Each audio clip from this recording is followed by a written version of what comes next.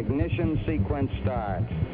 6, 5, 4, 3, 2, 1, 0. All engine running. Liftoff. We have a liftoff. 32 minutes past the hour.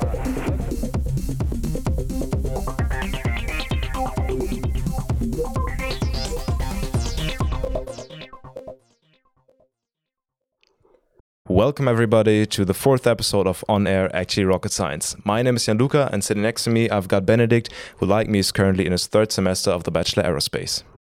Buckle up for a journey out of this world as we welcome a true space expert. He's a physicist, astronaut, TV host, best-selling author, and for almost 20 years now, he's head of the chair of astronautics at TUM. He has a vision for humanity's future that reaches far beyond our planet, and he's here with us today to answer all our questions. Welcome, Professor Walter. Hello to all of you. So like in the past episodes, we want to start with a quick warm-up, which is a game of this or that. I don't know if you're familiar with the concept. It's pretty simple. We just present you with two alternatives, and you quickly have to decide which one you would rather choose. Okay, good. So let's dive right in with the first question, which is Mars or Earth? For what? In general, just Mars or Earth, say one of the two words. Both. Both, okay. Staying on safe ground or going back up? Back up. Time traveling to the future or to the past? Only to the future. Commercial or public astronautics? Both. Space shuttle or Starship? Starship. Okay, very interesting.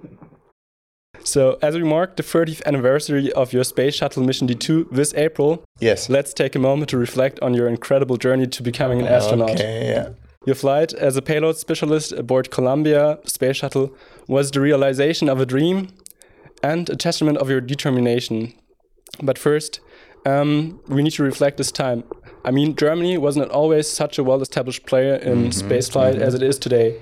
So, Professor Walter, what inspired you to apply for the selection process in 1985 and later undergo the intense training? In those days, Germany looked for science people in order to do science in space. So this is why they called for scientists. And in those days, I was a physicist. I studied physics in Cologne. So I thought, well, doing science, doing physics in space is a very good idea. So that's actually the reason why I applied.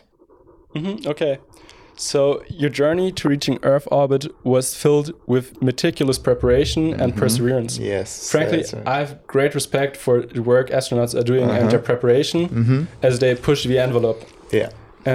But are astronauts always so well prepared, or can you remember any challenge you faced during your own mission? Well, you must be well prepared, otherwise you can't stand the mission. Yeah, for sure. On the other hand, 80% of all training was so-called off-nominal training, meaning be prepared for the unexpected, okay? And actually you can train that. And as I said, it was 80% of all the training. So 20% on the experiments, things like that, and 80% so-called green cards, meaning you're doing your training and right in between you get a green card saying the heater on experiment number 55 failed. Please check out and tell us what's wrong and give us an idea what we could do, things like that. So this is off-nominal, and so then you're even prepared for the unexpected, and this is really a good idea. Yeah, it really makes sense because risk is obviously associated with space exploration and should be well weighed. I mean, the Challenger disaster in 1986 occurred only some weeks after you applied for the program. Right. And another rare occurrence, when your initially planned launch was aborted at T-3 seconds, I can imagine that this was not particularly safe. I mean, how did you evaluate the risks associated with your mission, especially as a husband and father? Well, it's actually not my decision to say yes or no. It's actually the decision of the family. Let me tell you why. Because I'm familiar with dealing with risks, right? I mean, every engineer does it. So, yes, I know there is risk. And I said to myself, NASA says there's a 1 in 100 chance that I will be killed in the mission. Okay, and I'm saying I will fly once in my life. I'll accept the risk.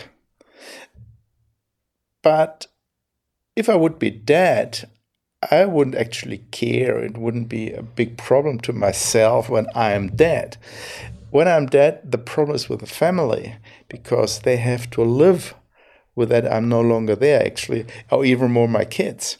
So actually, and this is what I did, is I talked to my family, to my wife, and said, you decide whether I keep up my application and that I will fly or not. And that's what she did. However, she didn't decide on the spot, but we agreed that she would give an answer or decision after a month. So she had 1 month of thinking about the pros and cons of a mission. And then she said, yeah, I think still it's a good idea that you do it. Though she was always afraid that something would happen, that's of course. But she accepted that this was something very important for me in my life. And I think this is true love, so to say. That's a beautiful story, really. So we already talked about the fact that your first launch was aborted. However, we now want to go into the second launch where you really went up, and we want to ask you what it feels like to launch on top of a space shuttle, and maybe what the last thought was that came right into your mind before the ignition. Oh, you know what? We had several aborts. However, not on the launch pad, but 1 day before, 2 days before. So I would say delays of mission. And we had 2 delays and 1 liftoff on Kennedy Space Center. So there was another one on the April 24th when a gimbal, actually an IMU, was not running well. So I decided to delay the mission for another 2 days. But this is actually very normal for shuttle missions and even today. So you have to accept this. Well, and this is the reason why we said, well, yes, it's okay. Let's wait another 2 days. Actually, the launch abort in March took a month of a delay. This was different because we didn't know what was the reason. And they later told us, well, we have a valve which didn't close. And when it happened the second time, which was on April 24th, we decided, oh, this is Groundhog Day. And actually, we went to the movie center and we looked at the movie Groundhog Day. Yeah. So, and then 1 day later, we took off. So how does that maybe affect your trust in the system if there are multiple not at aborts? Not at all. Not at all. You still no. 100% trust the engineers? No, well, I mean, it's hard if you have a launch delay, 3 seconds, or not delay, a scrub 3 seconds before liftoff. I mean, the engines are running. You're sitting on top of 2,000 tons of fuel, and this is not just any fuel, it's hydrogen and oxygen. I mean, this is quite annoying, so to say. However, you know the people who are handling the shuttle, you know them personally, and you know that they did everything in their life to make this happen, and with the best reliability. Okay, you cannot not ask for more of the people. So you know everything which could be done is done. This is all you can ask for, and with this thought about the people, knowing the people, you say, okay, let's do it. Okay, and even if there is a scrub, you know that everyone did his best. So yes, you take the risk again, yeah, and you know if there's a scrub, they know when to scrub and when not to scrub. Okay, so you have to rely on persons. You have to know the persons, and this is very, very important. If you wouldn't know the people, if there is, it would be a totally different situation. Okay, it's really interesting that kind of a scrub might even improve your trust in the system because you don't know. Yes, because I understood why they scrubbed, and the scrub is because they said safety first. Okay, and this makes you a good feeling because it was a quite annoying situation, but you know they had a grip on it. They knew what to do, and this was important for us. And then you do it again. Yep. So now going to the situation where the boosters light up and there's no return and you go into space, what does it feel like? Is it as chaotic as it seems from outside with all the totally different. The fuel burning? No. It's a totally different situation because you know it's risky. the boosters are the most risky part of the mission, and they burn for exactly 2 minutes. So I remember sitting there, the whole thing is shaking, like a volcano, when it's erupting. It's really very impressive. So you're sitting there, you're really shaken hard, and then you experience this shaking, the loudness, everything which is coming into your body, and you really, it's like, I don't know, you don't think, you just experience what happens to you, okay, without thinking. And when these 2 minutes, actually the 8 minutes was over, it's kind of, wow, it's over, and this was damned risky, and then you're thinking about what you've experienced. So it's more like you are, without thinking, you're embedded in a situation which you cannot handle. You're just sitting there and let it happen, okay? And this is like, you have a car crash on the street, and within seconds you're exposed to something which you can't handle, and only after 5 or 10 seconds, when the car comes to a halt, then you're saying, "Ooh, wow, I could be dead now," This is the kind of situation you're in. Wow, that's really amazing. So once you're up there, I guess you have a couple of minutes to calm down a bit, and then you probably look down on Earth first thing. I mean, I can't even imagine how impressive that has to be. First thing is taking off your flight suit. Or flight suit, the pressure suit, the launch and entry suit. This is the first thing you will do. Okay. The very first thing.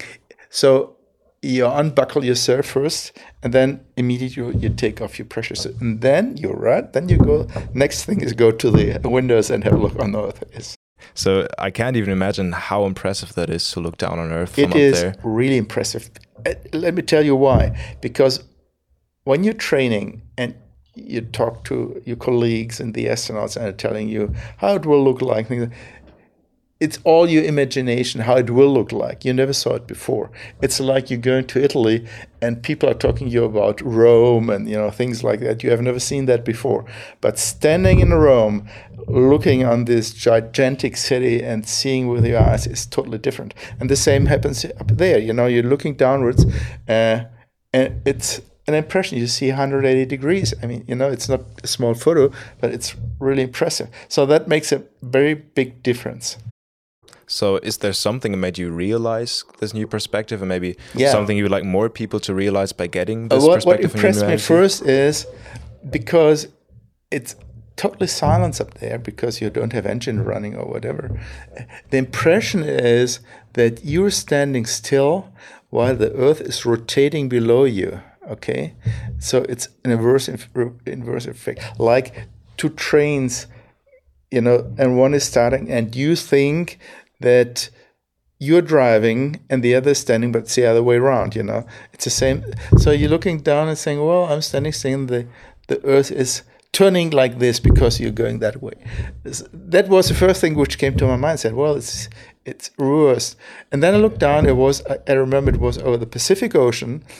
Actually, the probability that you will fly over the Pacific Ocean is very high, because it's half of the surface is covered by water, in particular Pacific Ocean.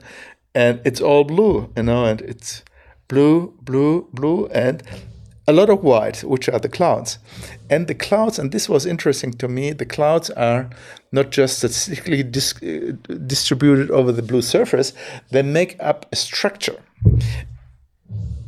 The structure is maybe different. They are so-called gravity waves, I learned later, okay? Gravity waves is that they are density waves of up and downs of the atmosphere, and when they go up, the humidity become cloud, and vice versa. So you have a wave of clouds, and this is called gravity waves. And this gives a very nice structure. And in particular, there's, for example, these clouds and anvil clouds which are going up, and this is also happening in given distances. So everything makes a kind of symphony, okay, it's not really very well structured. It's not a full harmony, but like a symphony, it's like here it's a little bit louder and less louder, and slightly different structure. So this is how it looked like from above. And this impressed me very much. I remember that quite well. It's a nice image to have in mind of the symphony of the clouds and of nature. As a payload specialist, you had a unique opportunity to conduct scientific experiments. Can you tell us about one experiment that stands out as one of your favorites? I'm a physicist, and I have a very favorite one, but it's so tricky and complicated. It's about a triple point. I don't tell you about this. I'll tell you about an easy one, which is nearly as nice. Okay, I'm really fine with that. It's about biology. Have a look at this plant in front of us. So the plant is growing up and the roots are going down. So the biologist never understood how does it know what up and down is? Because they have no organ, no sensor for up and down. So they have no vestibular system like we have, okay? So the biologists knew that. So nevertheless, there was a question, how do they know what's up and down is? And they could not figure it out here on Earth. So they came up, a biologist saying, well, let's do the following. We take a plant into space, into microgravity. Actually, we took mushrooms. So we take mushrooms up in space and have mushrooms the same type down here. And let it grow down here and let it grow up there. In space, they will grow in all different directions because there is no gravity. Then we make so-called histograms, which is very thin cuts. And by the thin cuts, you will have a look into the structure. And then you compare the histograms of the Earth-grown mushrooms and space-grown mushrooms. You put it next to each other and then have a look at the different structure of a cell.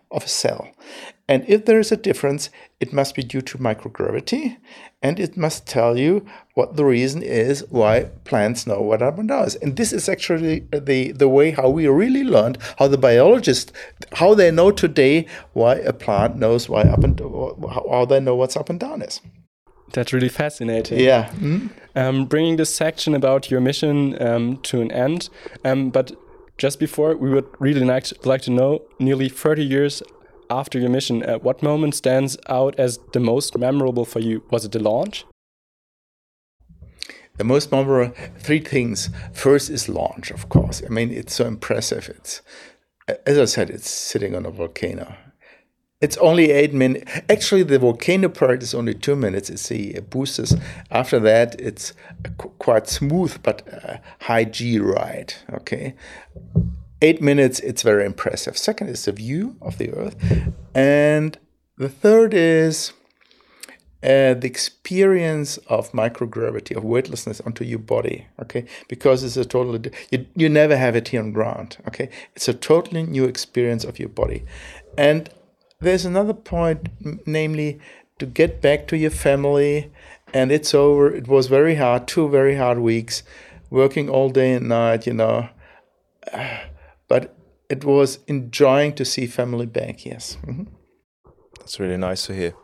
So moving on to your time after the launch, you really got into science communication. As we already mentioned in the beginning, you're an author, you're a TV host, and you do teaching, which is also just a form of communicating science. That's right, yeah. So we want to ask you, what's your motivation behind all that work and effort you put in? Oh, that's easy to say, because it was all in my life that I understood that knowing something is one thing. My father was a teacher, you have to know. Okay. So, and he did a very good teaching. I learned a lot by him. And understood after some while when I was a student that knowing something is one thing. To tell another one and to make him understand how things work, it's a quite difficult thing. You have to abstract from your knowledge and tell it quite easy to another one.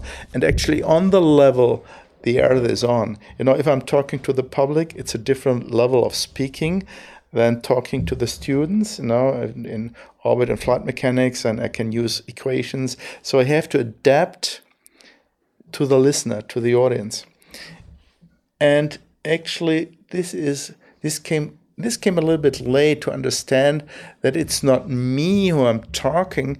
So it's more to consider the situation of the listener, of the audience, and try to understand what he or she is expecting from you, and from knowing that, how to talk to the people. Okay, so and this is why you have to take this different level of approaches. Okay, this came quite late, but once I understood that, it actually makes fun to see that when the other is smiling and you see the smile in his face and you see he understood it. Even these small boys are sometimes coming to me after a talk and making very actually complicated question, but expecting easy answers. For example, I remember a very small boy, was about 5 or 6 years, and came to me and I said, Mr. Walter, you're an astronaut.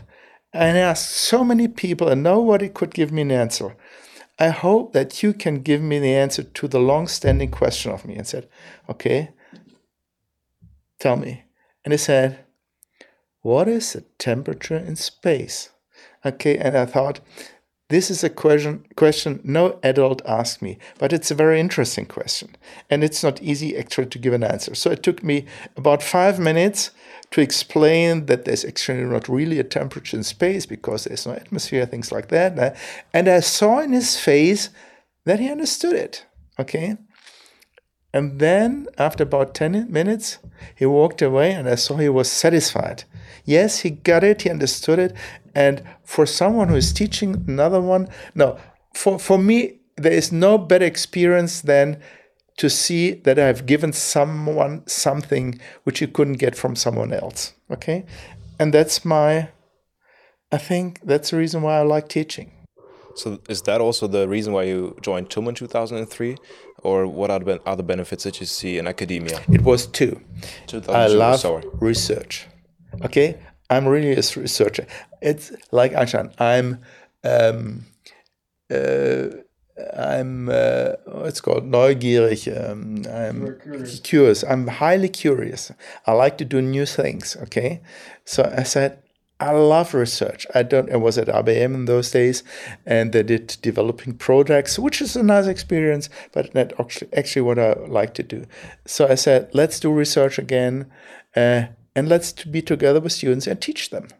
Because I've learned a lot, because when you're with NASA, you learn quite a lot of things which you can also give to the students. This is why I'm teaching systems engineering, which has nothing to do with research, but just experience how to manage big systems. Mm-hmm. Can you provide us with an example of your research work from nearly 20 years at TUM? Oh, yes, we did life support systems, for example. Well, you have to do 2 kinds of research in an institute. One is where you get money from, so-called third-party money. So this is why I applied for DFG money or whatever. And on the other hand, there are topics where I say, I don't care about getting money. I just like and do it. And a life support system is something like that. So I started modeling better life support systems. And I did that without getting money, because ESA and DLR don't give you money for that, but I liked it very much.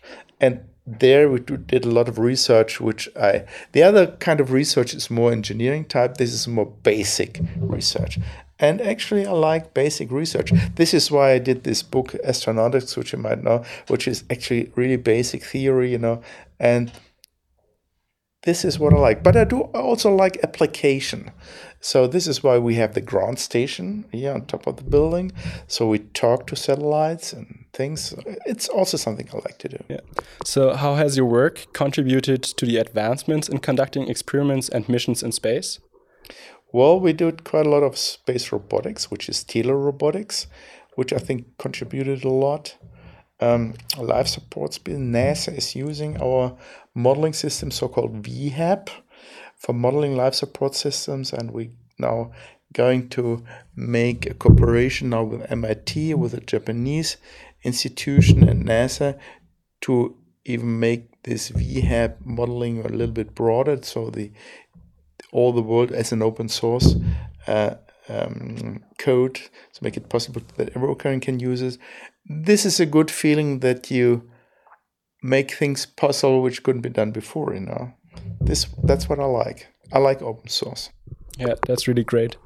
So, as we're already talking about TUM, kind of, we have to take a quick break due to technical reasons. And during this quick break, Marius will tell us a bit about university politics, and afterwards we will explore what the future of space exploration might hold. Beyond the level of the professional profile, university politics is mostly about the exchange among representatives of the study programs. On these levels, there are fewer different committees, and they often do not impact the individual student as directly. The decisions made on these levels usually have more large-scale and long-term effects on the university. The committees are the School Council and School-wide Student Council, as well as the Senate and Council of Student Representatives on university level. The positions for these committees are elected by all students in the university elections during the summer term for the following academic year.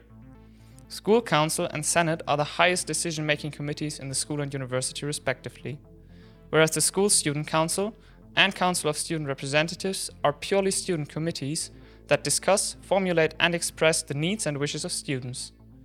Beyond that are some closely cooperating teams for the different universities in Munich, such as an overarching team for mobility and the Bavarian statewide student representation called LAC. After our discussion about the past and current state of space exploration, let's now look ahead towards the future. You've mentioned in the past you believe the 2nd of August 2048 could be a landmark date in space history, with humans potentially landing on Mars for their first time. I think that's an exciting thought. So, Professor Walter, please tell us, what makes you so confident in predicting a first manned Mars landing for this date? Well, it has to do something with orbital mechanics, which is how planets orbit around the sun. So we all know that Earth is orbiting the sun, and it's a quite circular path. The difference with Mars is that it's much far outer, and it's a little bit elliptical. Okay, and that makes a big difference, because if the constellation between Earth and Mars is right, and this happens every 2 years, then you can make a transition from Earth to Mars. And as my students know, this is a so-called Hohmann transfer, which is an ellipse. Okay, so you make an elliptical transfer, and it takes about 200 days. This happens every 2 years, roughly.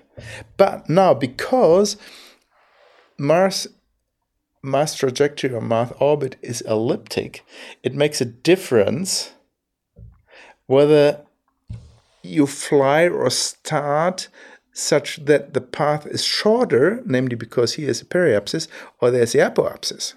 Okay, because the outer path is elliptical. So you can show that every 15 years, then you get a so-called low delta V transition. And delta V means low effort, okay, every 15 years. Now you can ask, which year do you have a low effort transition? And the answer is, it was in 2018, next is 2033, and the next after that is 2048. I see. Okay, so one could say, what about 2033? And the answer is, well, we can't do that until then, because though we know the technology, we don't have the reliability of a mission. So if we fly them in a manned way, then the probability that we will do it and we don't die during this mission is quite low. Still quite, I would say, to come back safely is about only 10%, roughly. Okay, this is too low. So we have to increase reliability. This is the issue of the next decades. Increase reliability. Know what to do to increase reliability. And this is what Elon Musk and NASA is working on, to increase reliability, make things really happen. And I think they can't do it until 2033, because it's only 10 years from now. And you need at least 15 years. Okay, then it's the next, which is 48. But now Elon Musk says, well, yes, 15 years is a good story, but I don't care about less effort. I would pay for being there first rather than waiting for an effortless transition. And this is why I now think, if he really takes it serious, I would say, yes, it might happen at the end of the 30s rather than at the end of the 40s, if he really pays more for that. But I know that it's 48, right? Because and we'll have the reliability until then. So I'm sure it will be 48. It might be that we're at the end of the 30s already there. Let's see. Why do you think it is important for humans to venture places like Mars and Moon despite harsh conditions and those potential challenges you were already talking about? Yeah, there are two answers to that. One is because we can do it. And this is the answer of a very famous Bergsteiger, a mountain climber. He was asked, why do you climb the Himalaya, the Mount Everest? He said, it's deadly, it may be deadly. 10% of the people die. And he said, because it's there. Okay, and this is why we went to the poles, the North and South poles, because it's hard, And I think this is a reason to get to places where no one has been before.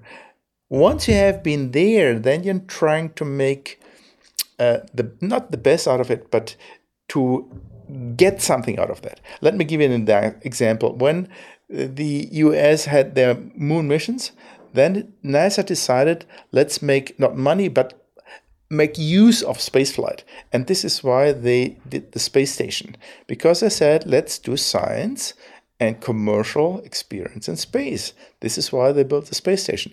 And then after 20 years now, the American public says, oh, we are pioneers, we are not only scientists, let's really be explorers, get out to there. And this is why Bush in 2003 said, let's be pioneers, let's go to Moon and Mars again.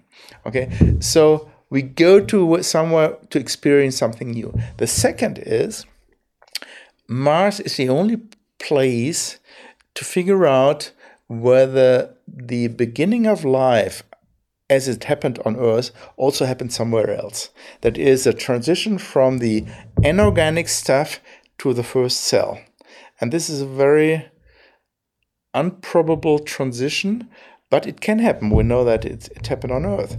So if this happened also about 3.5 billion years ago on Mars, and we know in those days Mars was wet, it had a lot of oceans, and it was humid, and temperatures were about 25 degrees Celsius, so perfect environment. When it happened also there, then the probability that it happens anywhere when the temperature and water is right, and then the probability that we're not alone in the universe is quite high. If we do find something which is not from Earth, biology not from Earth, then we can be sure we're really not alone, even in the neighborhood of the Earth. If we don't find anything, then this doesn't say too much, because then it's a question of the probability how it could happen. If you say 1 in 100 planets it happens, then Earth and Mars is only 2 rather than 100. So you could say, well, bad luck, okay? But if we find something, I mean, this would be breathtaking. Yeah, exactly. So we definitely have really good reasons to go there and explore this planet. This drives all the scientists to Mars. Yeah, and you already touched my next question a bit. A journey to Mars will last months. Thinking of returning back to Earth would result in a 2-year mission at least. At least, yes. So how do you think will the challenge of long duration missions, such as boredom, stress, or even interpersonal conflicts influence the design of future spacecraft? Yes. I mean, this is an important point, because if something bad happens in the mission, you're by yourself. It's not like making a trip to Asia for 2 years, and then there's a hospital, you go to a hospital, you have something, you go to there is no hospital on Mars waiting for you. So you have to be prepared for taking care of yourself, and this is quite hard. It's not hard of taking care, it's a psychological side which is hard, because once I made my boost to Mars, there is no way back within the next 2 years. And that's psychological, very hard thing. And this is why reliability is so important. I will do that only if I know I'm coming back alive. And so we have to be psychologically prepared. We have to know the technology and to make sure that it's reliable. But then, and even me, I would say, yes, when I'm old. When I'm old, if my kid's out of home, and my wife says you have a life insurance, good life insurance, then I will go. 2.5 years in my age is not a big thing. 2.5 years for a young guy who has family and kids, which is only 5 or 3 years old, it's a different thing. So, and this is what I always said, I think only people who are quite old will do such a trip. But then it might be highly pleasurable. Very interesting. So you already mentioned Elon Musk, who probably is the strongest and the most famous advocate of sending humans to Mars. We're interested in your opinion on his undertaking, whether you think Starship, not only as a carrier to Mars, but also as an everyday launcher, let's say, will succeed. Well, when he came up with his plans for going to Mars, I was very reluctant and said, well, I'm not sure whether this is really such a good idea. And then I had a deep look into his plans. And then I realized that he had such a lot of money put in good people, into engineers and scientists. And they worked out a concept where I said, this is very well done. So it's not a spleening idea, it's really something solid he is based on. And this this convinced me that he is on the right path. And he is putting a lot of money into it. I mean, also personal monies. It was a situation where it was asked how much money he put into this. And he said, I put from my personal money $1 billion per year into that. Now he's getting money out of that, okay? But in the first years, he put a lot of money. And he's convinced he has the money, he can do it. And this is why there's so few people like Bezos and Elon Musk who have the possibility with such a lot of money to make such rockets. And in this way, he stands out. You know, Airbus could also do that. They have also a lot of money, you know, but they don't have a vision, you know. They are Aktionäre, so people want their money back. And, you know, if you're convinced that you don't care about getting money back, you want to do it. And this is like Bezos and Elon Musk are. And this is the only way to get to Mars.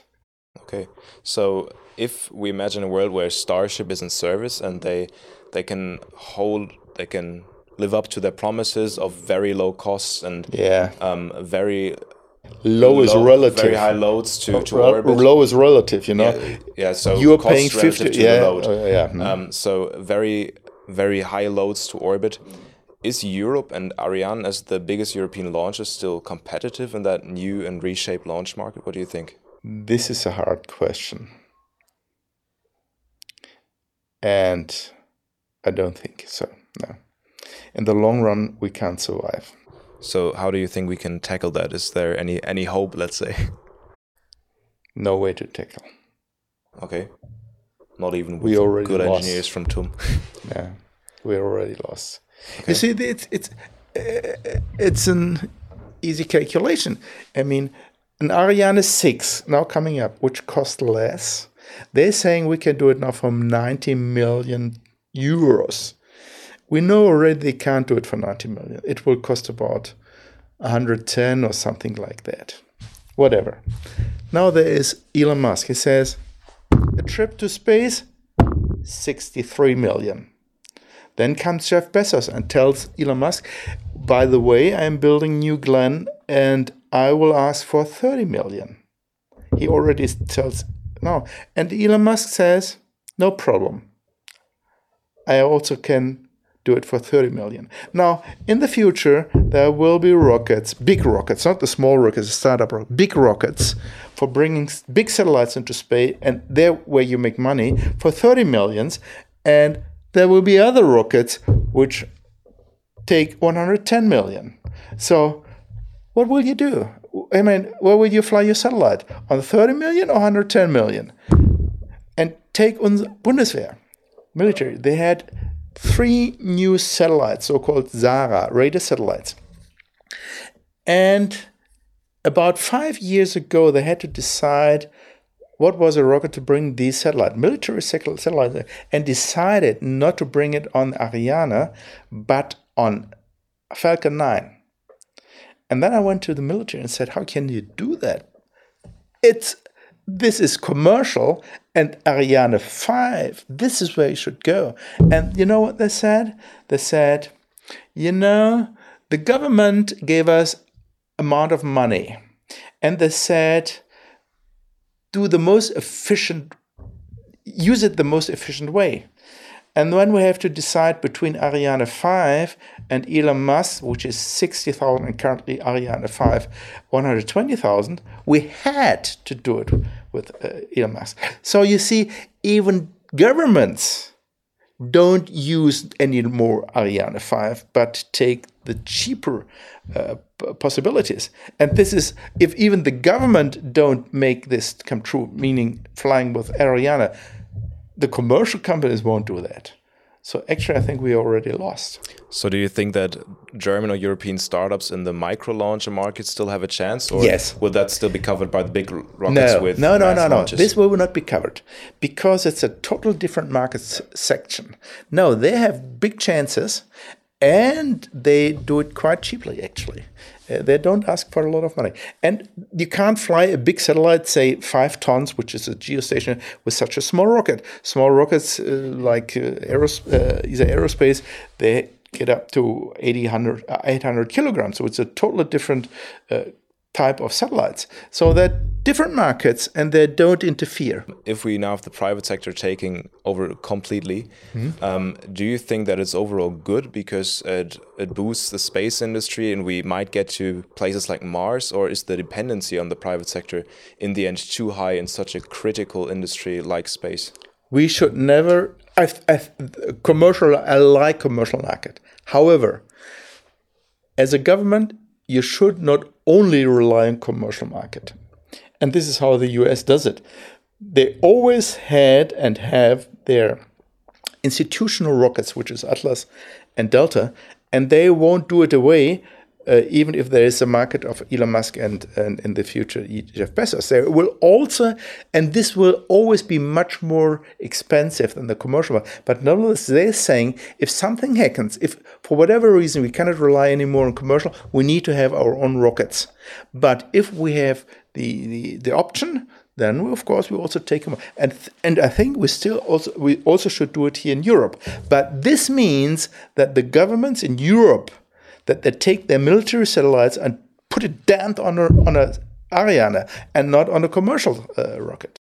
Do you think it's only about the satellites, or do you think Europe should also be independent in the sense of being able to do crewed missions, so manned space flight from Europe with European Oh, this is a good question. Oh, this is a very good question. I think that in near-Earth space, in so-called cislunar space, I think we don't need governmental manned spaceflight anymore because this all will become commercial, and they will also take over commercial spaceflight.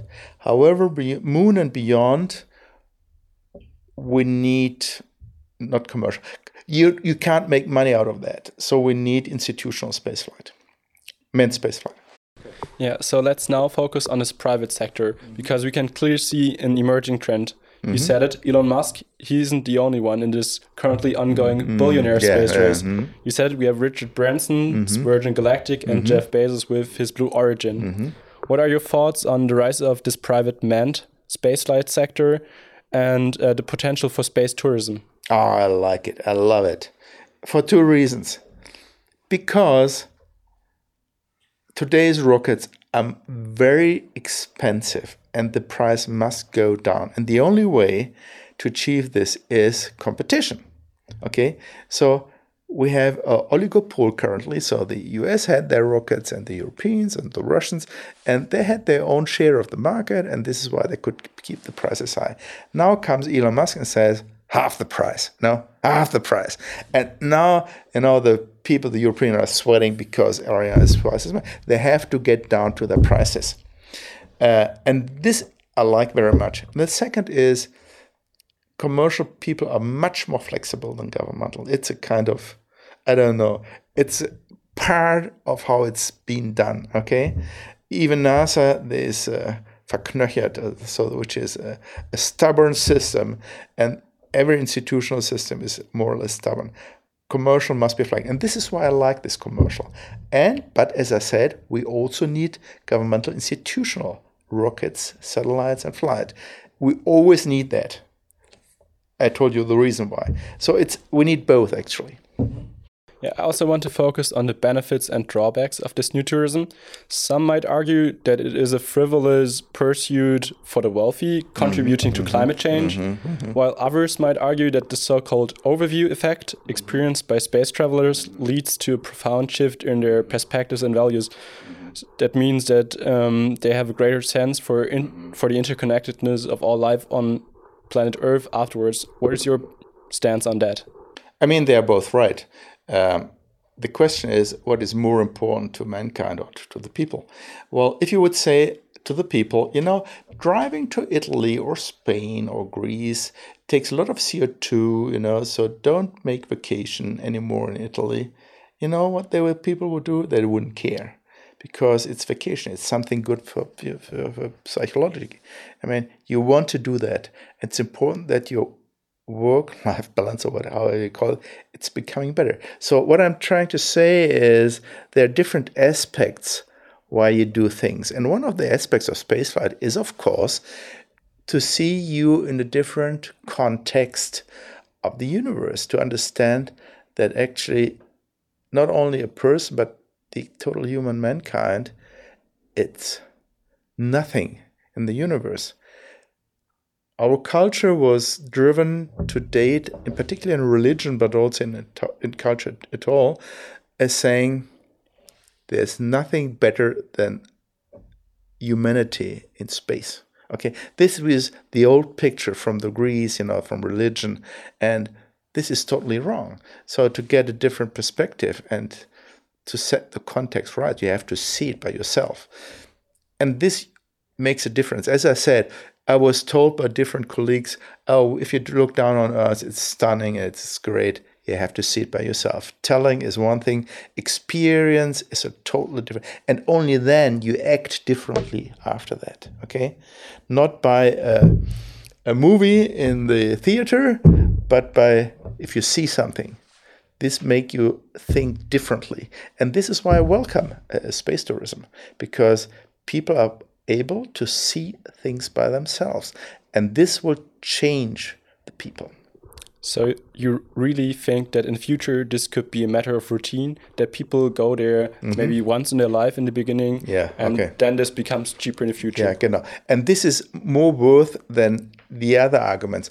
Yes, there is more CO2 into the atmosphere, to give an example. But if you fly only once in your lifetime, it's so expensive. Any flight also in the future will be much more expensive than driving to Italy.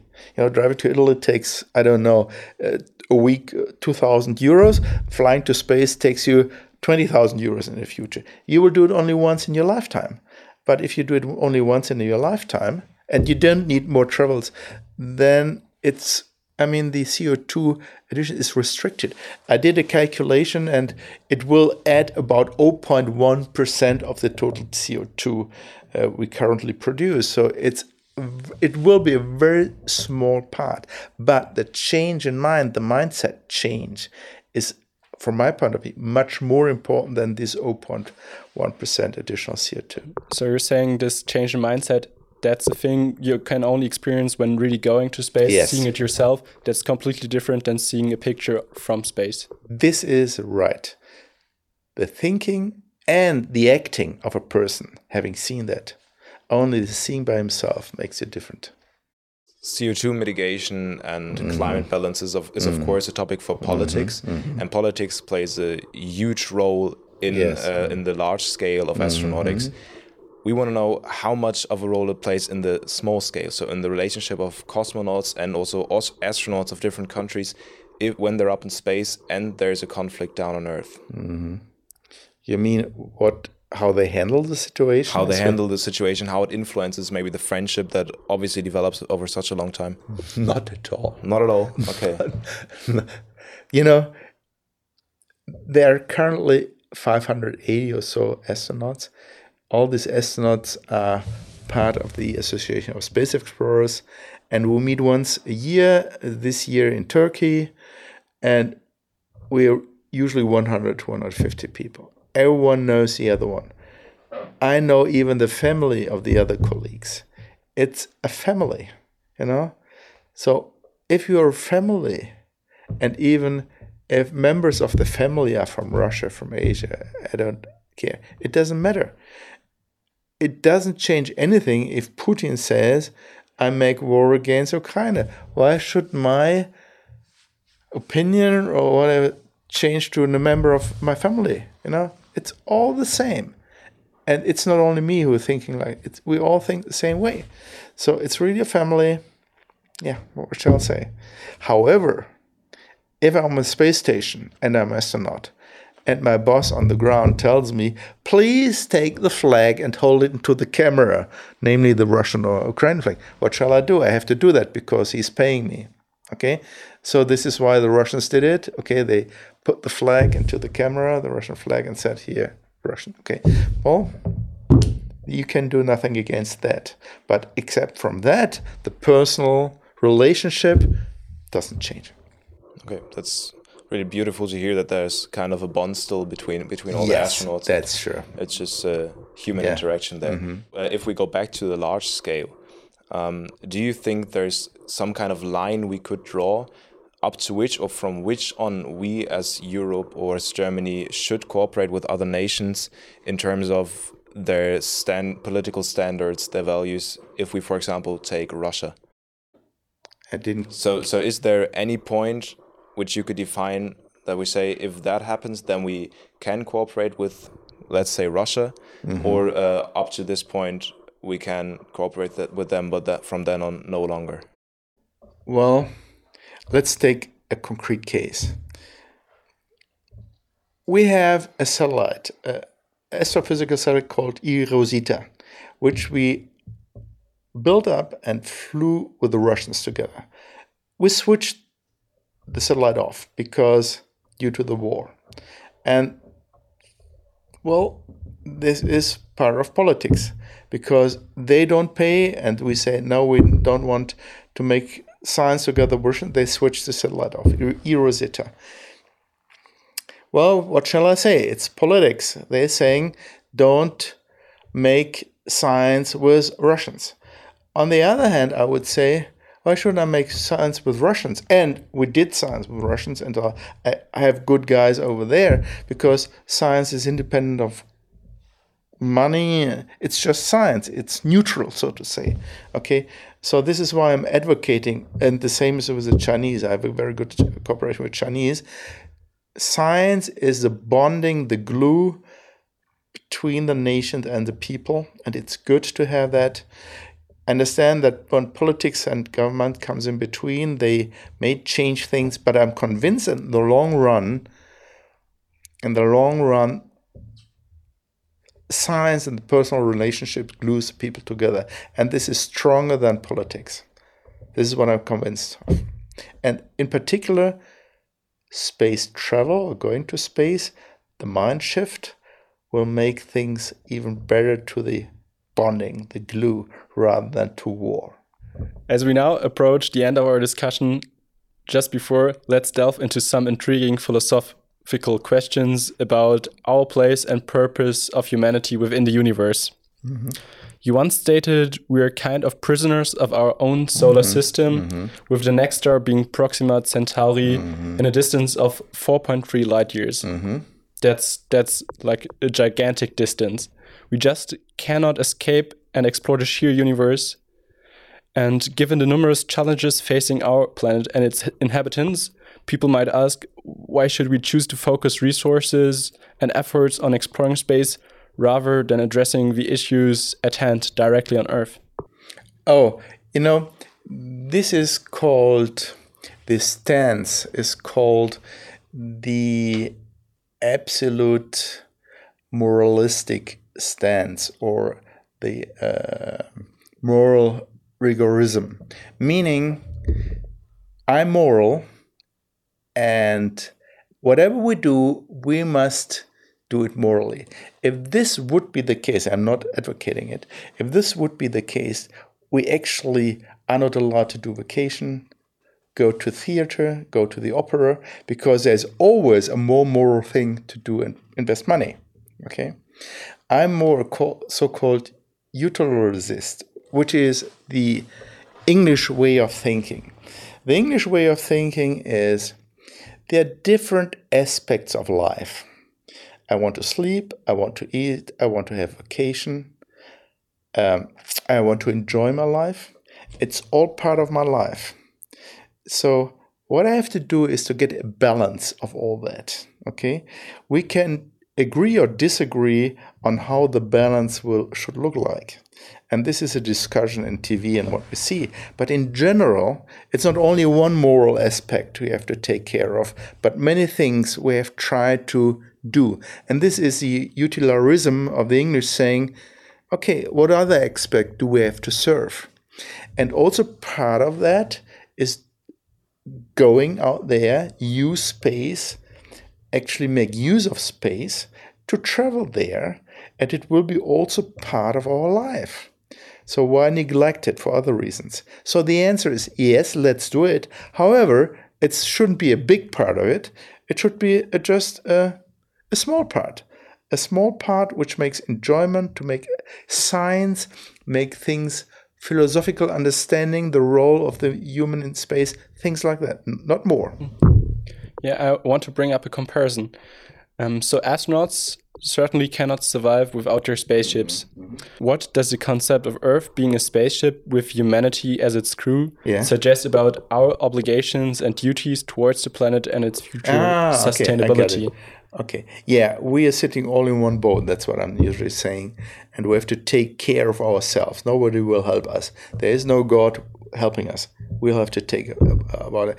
When you see it from outside, you really understand it. So this is one big reason to do space tourism, to see it by yourself. And then we'll take care. And then we'll understand a nuclear war doesn't make sense, okay? Once you see that.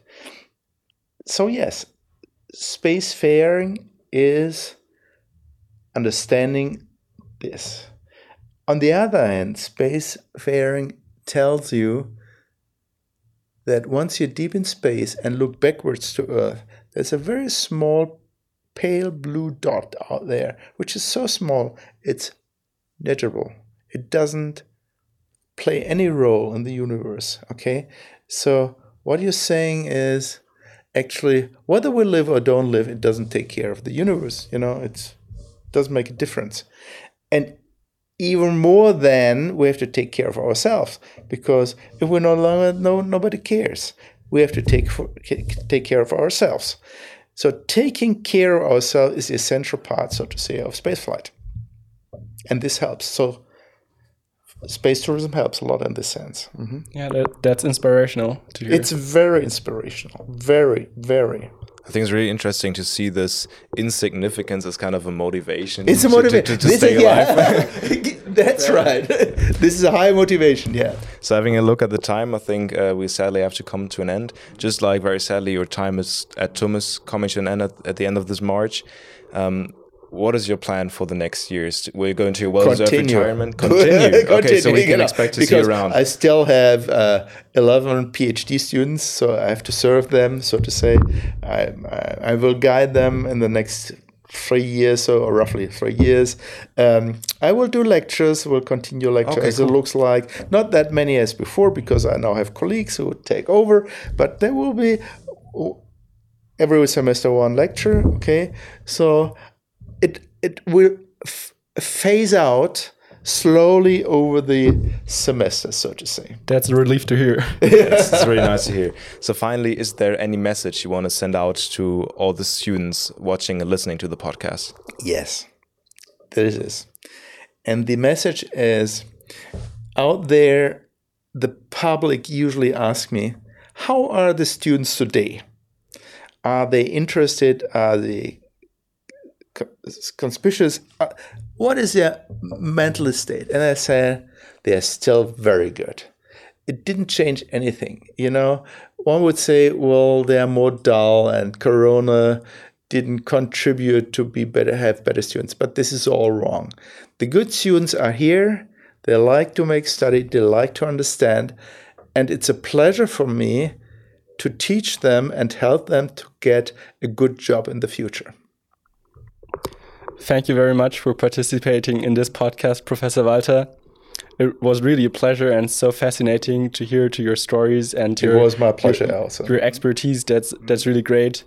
Thank you so much. Okay. I have to 100% agree with you on that point. And to the listeners, make sure to like and subscribe. Of course, stay tuned. But first of all, enjoy your well-deserved vacations.